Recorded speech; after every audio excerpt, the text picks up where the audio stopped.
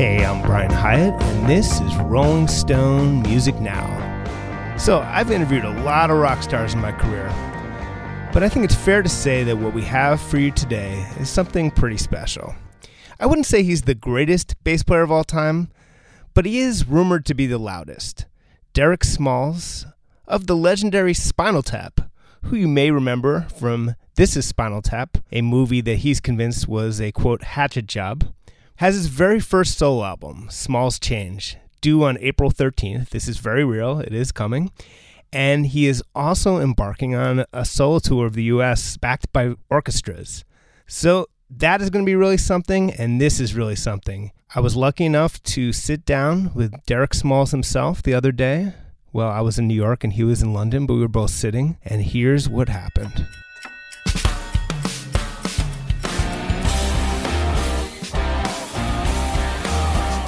Derek, are you with us? I'm kind enough to be with you. Yes, I am. That is very kind of you indeed. Thank you. Now, I must say, listening to this album, which I enjoyed very much, I'm also a bit concerned about you. Uh-oh. You sound like you're in a dark place. Are you in a dark place? Are you okay? No, lights are up here. It's good. You mean spiritually, though? I do. No, I'm making music, which is the brightest place you can be. I mean, I was in a dark place a few years ago when I was... sitting in Albania. That was a dark place, but now it's great. But, thinking about aging is not necessarily a dark place to be. Everyone you know is either aging or dead. It's just your two choices. So it's not dark when compared to the alternative. There's a sense on the title track of a diminishment, is what you sing about. How has that been? There was the first. If you're talking about the title track, the first half of it is about diminishment. Like, where did they go? The other people in what was the band? Spinal Tap.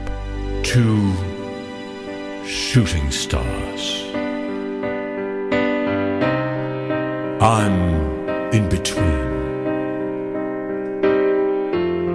As I say, Smalls Change, minor adjustment, no longer a band. They've gone where the dust went.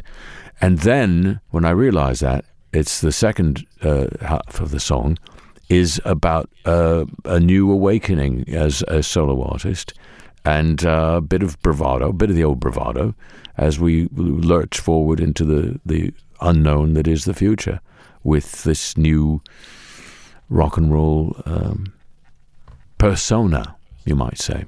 I did say, but you might say too, and then we both say it. Some people might say that you were the third banana in Spinal Tap. Is that a misperception? Did people misunderstand your role? There were no bananas in Spinal Tap. There were 2 apples and 1 melon, I'd say. The metaphor that I've been linked with in terms of my role in the band was lukewarm water, and I've embraced that. And as when you get to the point where I am. Well, you're now the singer and the leader of a musical ensemble, which includes, I should say, symphony orchestras. We're playing a symphony tour. It's strange, but true. You realize the lights are so much brighter at that center mic than they ever were where I was standing. And so lukewarm water is becoming, dare I say it, hot. Yes, and of course lukewarm water is because you were... Between fire and ice. Between fire and ice. Between fire and ice, yes. Which is the legendary position of I guess, the Fates. Myth, isn't it? Somewhere. Now, what happened to the band? The breakups are so hard, but what happened here? Well, breakups were easy for us because we did it so often. We got good at it. They weren't... you hear a lot of bands have a lot of... shouting and breakage of crockery, and if there is crockery about, things like that. This was a much subtler experience with Tap. We'd end a tour or a set of gigs and wait for the next phone call, and it doesn't come. And you call the telephone company and say, you check the line, and they check the line, and it's fine. And then you realize, oh, I get it. We've broken up again. And that's the way it would go. So it was basically like, if you've ever been in a coastal promontory and the fog rolls in, it's like that. It's very much like that. And you just look around, and you look around you, and there's nothing there. That's how it feels when tap would break up. And as I say, it did on many an occasion. It was a highly breakable bend. Does it feel final at this point? I would say that this was probably the best breakup we've ever had in terms of its duration, in terms of its intensity or lack thereof, and in terms of its sense of, if not finality, climaxity, if that's a word. Sure. And tell me about your last conversation with David St. Hubbard.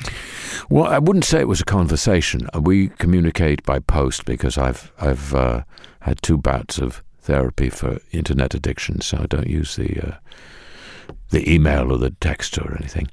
And I say, "Hey, mate, how are you doing?" And I'd get back a letter full of Chinese pictograms. And I see. I have no idea what they meant. I don't know if David did. I presume they were from him. They might have been from the dreaded Janine, but anyway, they were attractive. Hung a couple of them up in the kitchen, but no idea what he was saying. If anything, he might have just been saying dumplings, for all I know. And Nigel, what's the current state of your relationship with him? We're good. We're good.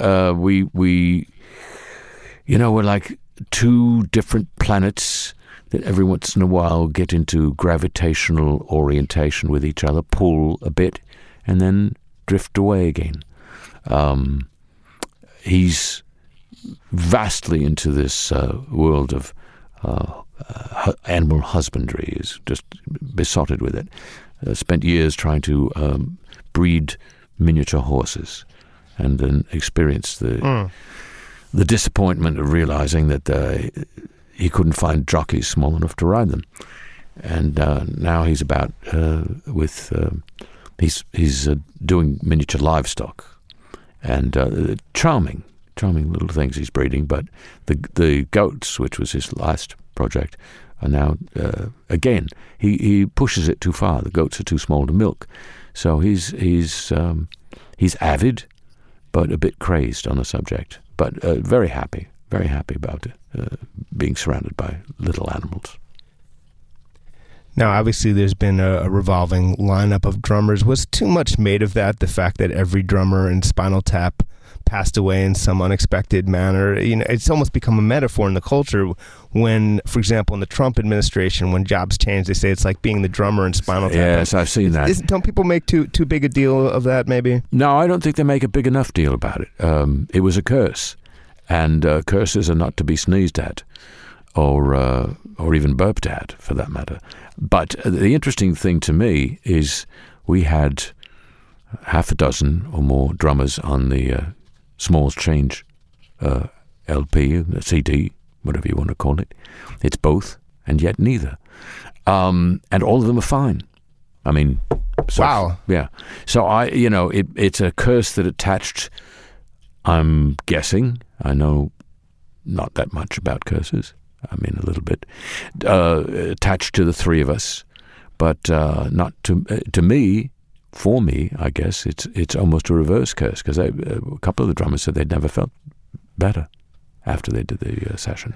So yeah, when you call a Taylor Hawkins who plays on this record, did he have any trepidation given the horrific fate of so many people who played with you on drums? They all wanted a nice insurance policy for the wives and kiddies, just to be on the safe side. Some waivers were signed. Some incantations were laid, I'll admit it. But, you want to propitiate the Supreme Evil One before you take on another drummer, any guise. But no, it turned out they were all exceedingly relieved and happy to have been a part of the project. And I must say, Chad, the great Chad Smith, said, if I didn't have this other gig, I'd be drumming with you all the time. Derek makes me feel so good. So there you go. Chad has a very big personality in my time with him. How did your interactions with him go? He fills the room. He fills the bloody room. He's a big, tall geezer to start with, and then he uses every inch of it. And I'm talking about his body. And he's just a force of nature, and yet would probably not last 5 minutes in the wild. Now, on the song Memo to Willie. Yes. I know what you're going to say. I know what you're going to say. But go ahead, say it. Go ahead, say it. Is it about me? Is it about me? Is that what you're going to say? It hadn't occurred to me to ask such an invasive question, but and I mean, of course, for the listeners at home, this is about a common affliction of older males, or rather, fearing the advent of such an affliction. Well, Willie, a subject you would think would have, yeah. Willie is British for you're the male member of the family, and you say older. But I've been on tour in America, and from time to time, and you turn on the telly, and you see all these adverts and these men, could be 30s, 40s, nice looking blokes, and they're out with their girlfriend or their partner or whatever she is, and it looks like they're getting it on. And meantime, on the sound, the announcer is blathering away about when when it's that time, you want to make sure you're ready. Wink, wink, wink, wink. And so you realize a great deal of time and energy and thought and anxiety is devoted to this subject. And, you don't want to take a pill if you don't have to. And so this was a heartfelt cry of the heart to the other end of the body to get it up and keep it up. A plea for continued tumescence, as it were. A stern talking to is what Willie deserves. A stern talking to. You have the great Donald Fagen, among other guests on the track, delivering vocals. Now, Steely Dan epitomizes sophistication and intelligence, and some might say, wow, that is the opposite of Spinal Tap. What is he doing there? So what did you find in common with this seemingly incongruous collaborator? Well, it's just a lucky set of almost accidents, because the bridge of the song in question is time is a poor excuse, age is but a number. You can still be of use. When I'm dead, that's when you can slumber. Give me that lumber. So I'd sung the the bridge, and then my producer said, after give me that lumber, sing Willie, don't lose that lumber. And I thought he was kidding, and he was kidding, but I did sing it, and then I turned around and tapped out a little message. I dictated it because I can't get near those machines, those infernal machines, to Donald Fagen, whose address I'd gotten at a club one night, not from him. And I just said, Dear Donald, if I may presume, two things: please don't sue me, and would you mind singing on it? And he did. So far, he's gone along with the first, and certainly he's gone along with the second. So we're at least 1 for 2. And the album closes with When Men Did Rock, which is, I would say, has an elegiac approach. It's quite epic. It goes on for 10 minutes. Magical thing about it is it feels much longer. Do you feel a nostalgia for the age when rock and roll had a bigger place in the culture? I don't think it's nostalgia necessarily, because nostalgia means that you wish you were there, or you wish it were here. I'm fine, but I just, it's a fond look back at a moment that occurred that may never occur again, at least in our lifetimes, when rock and roll was about building. It had gone out of the 3-chord, 3-minute song era into the now we're building pyramids of ourselves, monumental era in rock, and a monumental song to document it. It seemed to deserve, in the same way that in that era they were doing these monumental songs about the Middle Ages and King Arthur and all that. That now is that was our Camelot. We didn't know it at the time. It was our Camelot. It was our Carousel. It was our all the shows that begin with C's. You're speaking of prog rock, of course, and this song has Rick Wakeman on it. And, yes, and Joe Satriani. And Joe Satriani. We're going to get to him. A battle of the titans in the middle of the song, and Michael League, who we do a bass duet, a duel, all of those at the beginning of the song, just to give you a sense of what you're in for.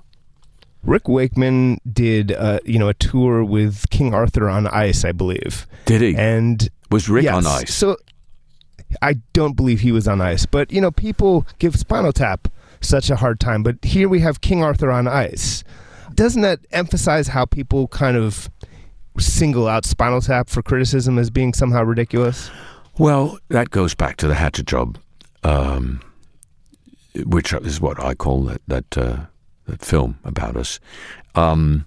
Just to give you one example, is a tour across America, and 92% of the time we found our way to the stage straight away. What does he put in the film?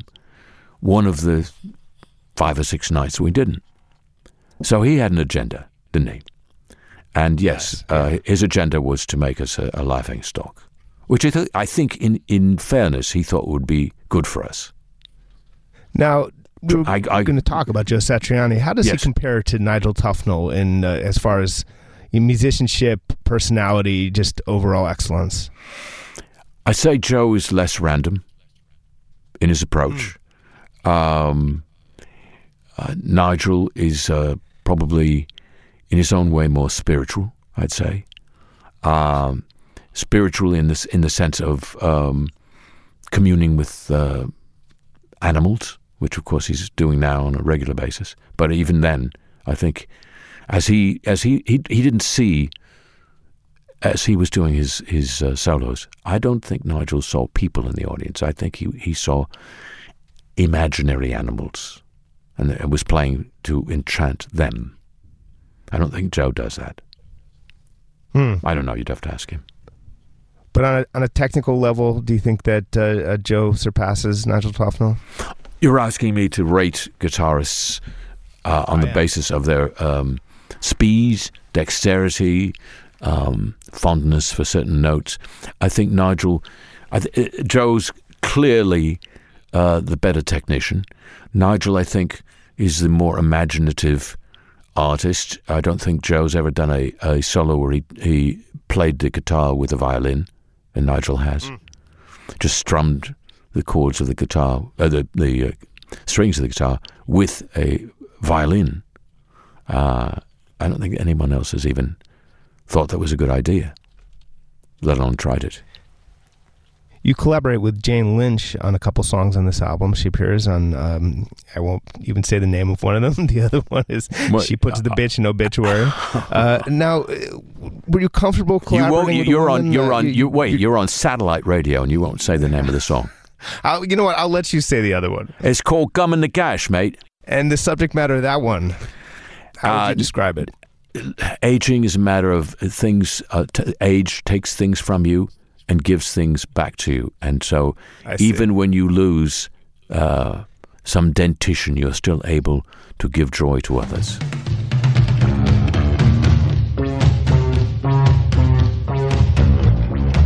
Now let's talk about Big Bottom, because a couple things. You play in the live version a double bass.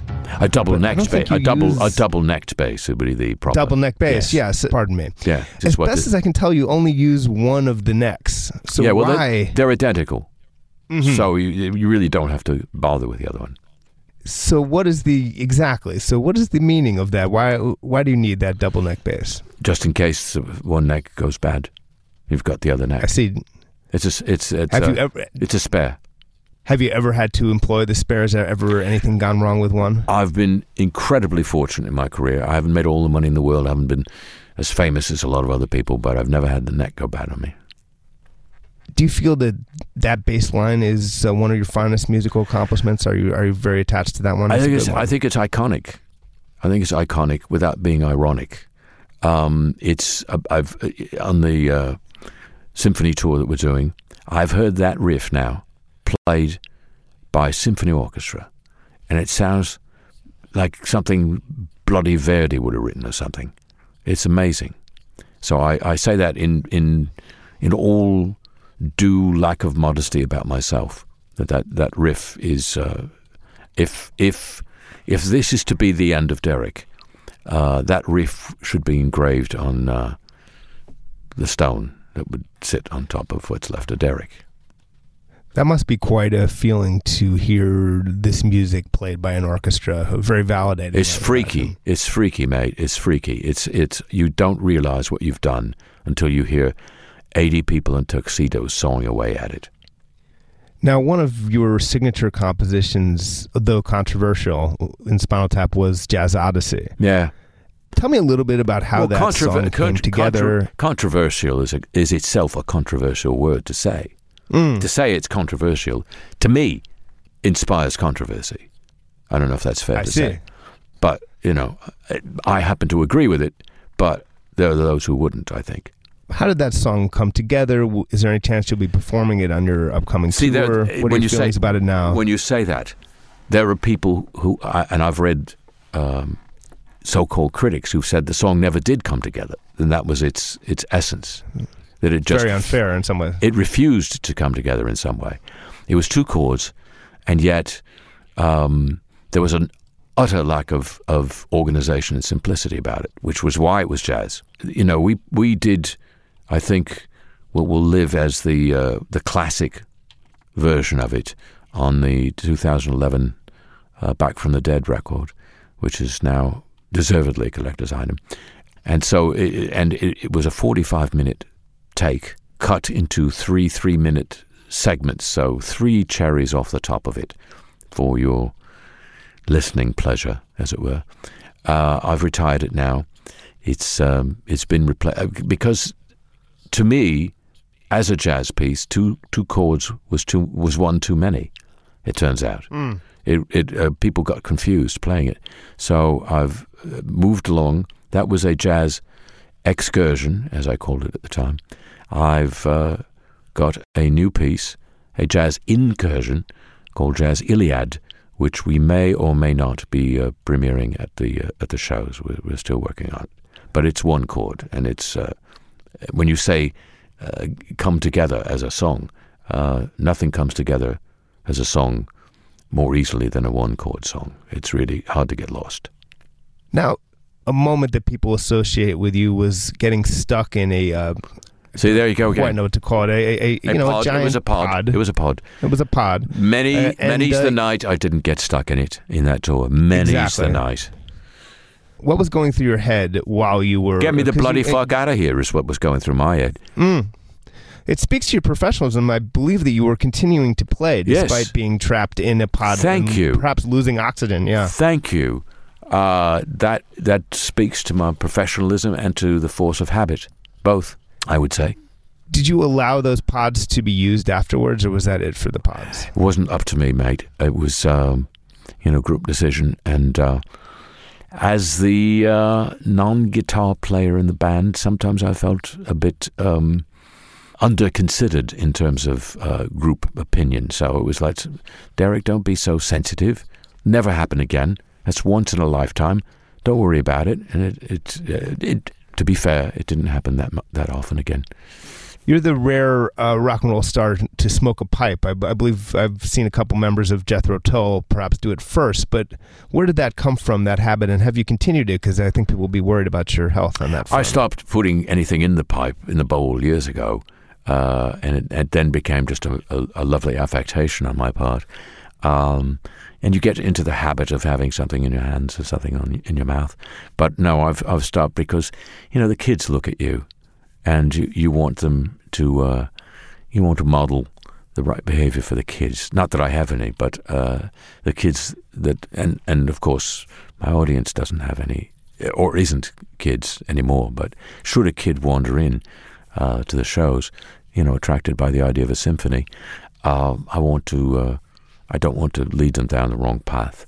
It's important for me as a role model to show kids that a Satanist can be a good person. Another thing that people know about you, which I suppose is a touch embarrassing perhaps, is that you had a zucchini wrapped in tinfoil down your pants, which was caught at airport security. Is it painful for you to know that that was caught on film, or are people missing something about that incident?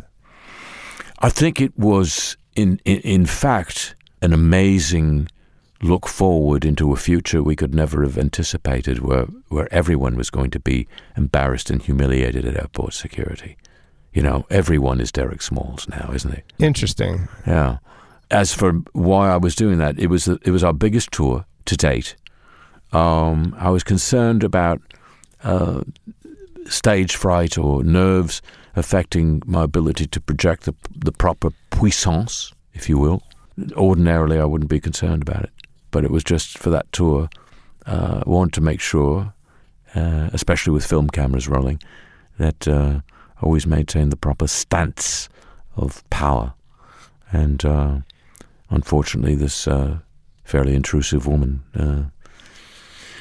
put me in a position of less than powerful. Let's put it that way. But again, I would say to young people listening, don't try to go to airport security with anything wrapped in aluminum foil. That was my mistake. My concern was why it was in foil was if you've ever put a zucchini down your trousers, or a courgette as we call them, without foil wrapping, and you sweat and they're tight trousers, you've got a bit of a mess on your hands at the end. It was an adventurous choice of vegetable. You could have gone with cucumber, but you went with zucchini. People think it's a lot of people about your artistic approach. Thank you. A lot of people mistake it for a cucumber, but of course a cucumber is larger usually, which is to me it was a bit over the top. And also, if you look carefully, it's a thin foil coating we had on it, and the trousers are skin tight, as we say.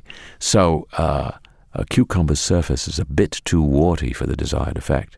You returned to a version of the Spinal Tap catalog with Gimme Some More Money, sort of a take on one of Tap's older songs. Well, I think you know what you ought to be giving.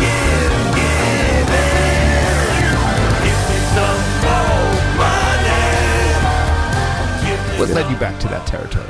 The realization that a band in its infantile stages and in its or a musician in the infantile stage of a band and a musician in what some would call pre-senility is equally needy in the funds department, and it's become more and more challenging for bands to make money.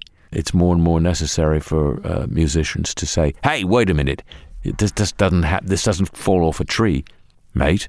You know, something's got to happen here. Somebody's got to fill the coffers or cough the fillers, whatever." And it just is as urgent now as it was then. Let's put it that way. It's the circle turning on itself. It's the worm eating its own head. And David Crosby appears in that song. What was your time with him like? Well, you know, first of all, we have virtually the same hair color at this point, so we compared products.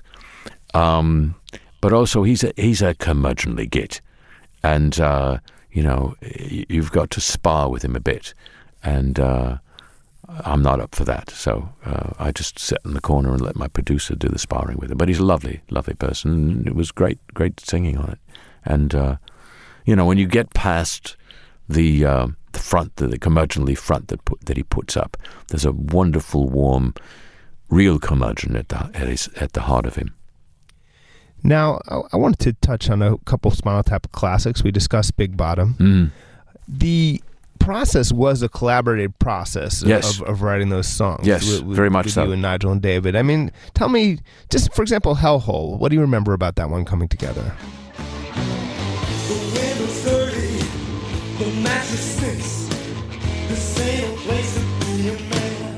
You know, we'd sit in a room and usually come up with concepts.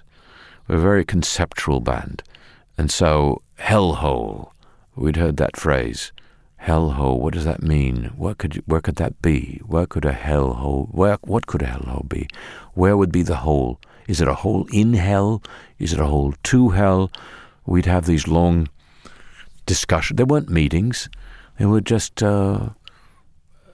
we'd be in a room together, but it didn't feel like a meeting. There was no agenda or anything, and nobody was chairman. And then we'd start, somebody would shout out a line, and when I say shout out, I don't mean it at volume, I just mean out of the silence. And then other lines would flow, and it was the magic of the flow that was really magical. And then David usually would go home and or wherever he went, and come up with some music that matched the lyrics. But it was with us, we were a lyrical band. We were a band about, the word. Tap was words, and the music came as a wonderful cacophony of music surrounding the words. The brilliance of Big Bottom is, in addition to the bass line and the music, is the sort of confluence of the bass-heavy music and the topic of Big Bottoms. How did that come together in your memory? It was pretty obvious, mate. A song about big bottoms had to have a big bottom, and it was a bit of convincing on my part to Dave and Nige to put the guitars down, pick up the bass, play the nice fat strings instead of the little thin finger shredders, and but that was the concept from the minute big bottom, it just does that. And so at that time you never imagine you're going to be standing on the stage at Live Earth, bloody Live Earth, with 19 of the world's great bass players, including Mr. Trujillo of Metallica, all playing that riff. And how much bigger can a bottom get? Well, we now have a symphony. We now have a symphony orchestra playing it in the show, and you'll hear how much bigger it can get. The bottom, it sounds like a slogan, but the bottom just gets bigger. Of course, there are people who have personal experience of that too, so it's not that unusual. In the song "Listen to the Flower People," there's a televised performance in which you mouth "I love you." We love you. In the end, were you speaking to all of us? We love you. I believe. Pardon me. Yes. We love you. Well, I was speaking for the band, speaking to all mankind, or other creatures which might have television. At the time, it was such an oceanic consciousness at the time. You didn't limit it to humans. Elephants are spiritual beings. I don't know if they watch telly, but sure. A lot of spiritual beings have better things to do than watch telly. But if they just wanted to lay the spiritual thing aside for 3 minutes and watch some telly, there it was for them. A spiritual message. Now, I think we understand. We're on the same wavelength, right? We love you. Please love us back. Or sod off. And the world did love you back, I think. I think that did happen. And some of them did. Some of them did. Some of them did. Yeah. Saucy Jack. I think a lot of us were hoping that someday the entire rock musical Saucy Jack would emerge. Instead, we've heard one track. Yes. Do you think you guys will ever get to that? And what was the original genesis of that idea? David and I were sitting around talking about Jack the Ripper. David was fascinated by Jack the Ripper. I was, mildly interested. I thought there were more interesting serial killers about, but David just couldn't get his mind off of Jack. And come on, Dole, let's write a song. Let's write a musical. And I said, well, Nigel's not that interested in musicals, is he? He said, yeah, he'll come along. He'll come around. And so it was David's inspiration, really, his obsession, his artistic obsession, you might say. And then I think we realized if there's such a thing as a subject too big for a musical, it really is Jack the Ripper. I mean, I don't know what would be the right art form for maybe ice show, something bigger than a musical. There's never been an ice show about a serial killer, so maybe that's really where it belongs. It's on ice. It is on ice, of course, in the other sense of the word, but maybe to put it on ice would be if David is listening and understands anything besides Chinese pictograms at this point in time, that may be a word to the wise. Put him on ice. Put Jack on ice, mate. Now, in your journey to this album, there were some low points. You mentioned Albania. What happened there? Well, it was just, after the last breakup of TAP, after Glastonbury and Wembley, I went over to the Netherlands and had a great run as a judge on this music competition show called Rock Stars with a Z. I was one of the judges, and an incredible woman who was the lead singer of this neo-punk band Hot Garage was the other judge. And we were big in especially in the hinterlands of the Netherlands. And then one day they came in and said, well, we're changing the format to Tomorrow's Hip Hop Heroes, also with a Z. And we were out on our behinds. And I had a friend in Albania. He was headquartered in Albania for the tax reasons. Eddie Dregs. It was in a near death metal band called Chainsaw Vermin. And I'd hung out with him for a few months, and it was just, when the regular bass player just couldn't bother to come in, I'd fill in for him, and I just thought, is this where it all goes, to being fill-in bass player in Chainsaw Vermin? And then so that was a low point. And then I went over to Latvia, and because I'd been working out, I got a part-time gig as a male dancer at a club in Riga called PK Huntington's, and it was good money, but you had to fetch it out of your trousers at the end of the night, and so what got me out of that low point was hearing about the British Fund for Aging Rockers, which had been started, I guess, with all the money that they had left over from austerity, and they were looking for aging rockers to help, and I said, here's one right here, and submitted a CV, and before you could say Bob's your uncle, I had the funds to pursue this project, which is a high point indeed compared to dancing for tips at PK Huntington's in Latvia. One of the more admirable aspects of this album is the way that you address subjects that are truly the reality of living as an aging rocker. You probably won't hear on the next Rolling Stones album them singing about MRIs and erectile dysfunction. Yes. And your song about Satan getting a toupee, hell to pay. These are all, it seems like you wanted to do something a bit more real than some of your contemporaries. That's an interesting way of putting it. Yeah. I think people, have concluded that rock and roll is not the place for deep thoughts, and I'm trying to prove them wrong. And you've named three of the thoughts, and it can go deep, and yet be seemingly incredibly not deep, non-deep. But yes, I think write about what's real, write about what you know. I know a bit about the Supreme Evil One, and I just, because I'd written Christmas with the Devil, which was a speculation about what the merriest time of the year is for Christians, what it's like for the Supreme Evil One. He's not having the greatest time at that moment, at that time of year. And so I find it easy to, for whatever reason, whatever mystical reason, being able to put myself in his shoes, his hot little shoes, and imagine, well, he's getting on, as we all are. Might he be worrying about something receding up top?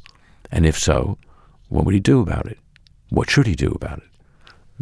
Given all the options these days with the drugs and the surgical procedures, which I think is a joke. So that was the roots of that song. And what was the other one you mentioned? I think we went through the other one. Oh, right, but yeah, right, so right. Yes, but MRI. Yeah. So there's, it's in everybody's future. It's like the same way that when you're a kid, the machine that looks at your feet and says what size you are was in your future every month or so. This is in your future now. It's just a matter of time before you're going to be shoved in that tube, hopefully more than once. And so people are scared of it, especially claustrophobes, are terrorized by it. And so I take you on a journey through that tube, starting with the fear and ending with the realization, which comes as, to me, is the good news for all fans, especially of loud and heavy music, which is you can relax. They're banging your head for you. I wanted to ask you before we go about Brexit as one of our greatest British rock stars. What do you make of that situation? It's my favorite meal of the day. And what do you make of, as an outside observer, what do you make of the Trump administration in America? I think he probably wishes he could grow it longer. And I'm speaking of his hair. And, I feel that pull in him, that urge that seems to be driving him. And it's a sad one. It makes me sad for him that he has to, comb it in so many different directions to make it cover whatever it's covering. I wish, for him, more follicles, I guess, would be my wish for him. And finally, Derek Smalls, how do you want to be remembered? There's so much musing about mortality on this album. So when people look back, what do you want them to say about you? First of all, I do want to be remembered as Derek Smalls. I mean, how do you want to be remembered? As by my proper name. But for what do I want to be remembered? I'd say, the bass as an instrument in loud music is the foundation stone. It is what this magnificent structure of rock is built on. And I was but a humble laborer in the vineyards of construction of that monument of rock. And do you have a message for Nigel and David if they're listening? You said the three words that I would send to them, making the sounds as well as the motions with my mouth at this point. We love you. I think I speak for everyone when I say that, maybe even myself. So you've been listening to Rolling Stone Music Now. I'm Brian Hyatt. That was me and the legendary Derek Smalls. We'll be back next week here on Sirius XM's Volume, Channel 106. In the meantime, download us as a podcast, subscribe to us as a podcast, and maybe leave us a nice review on iTunes. We'll see you next week. Thanks for listening.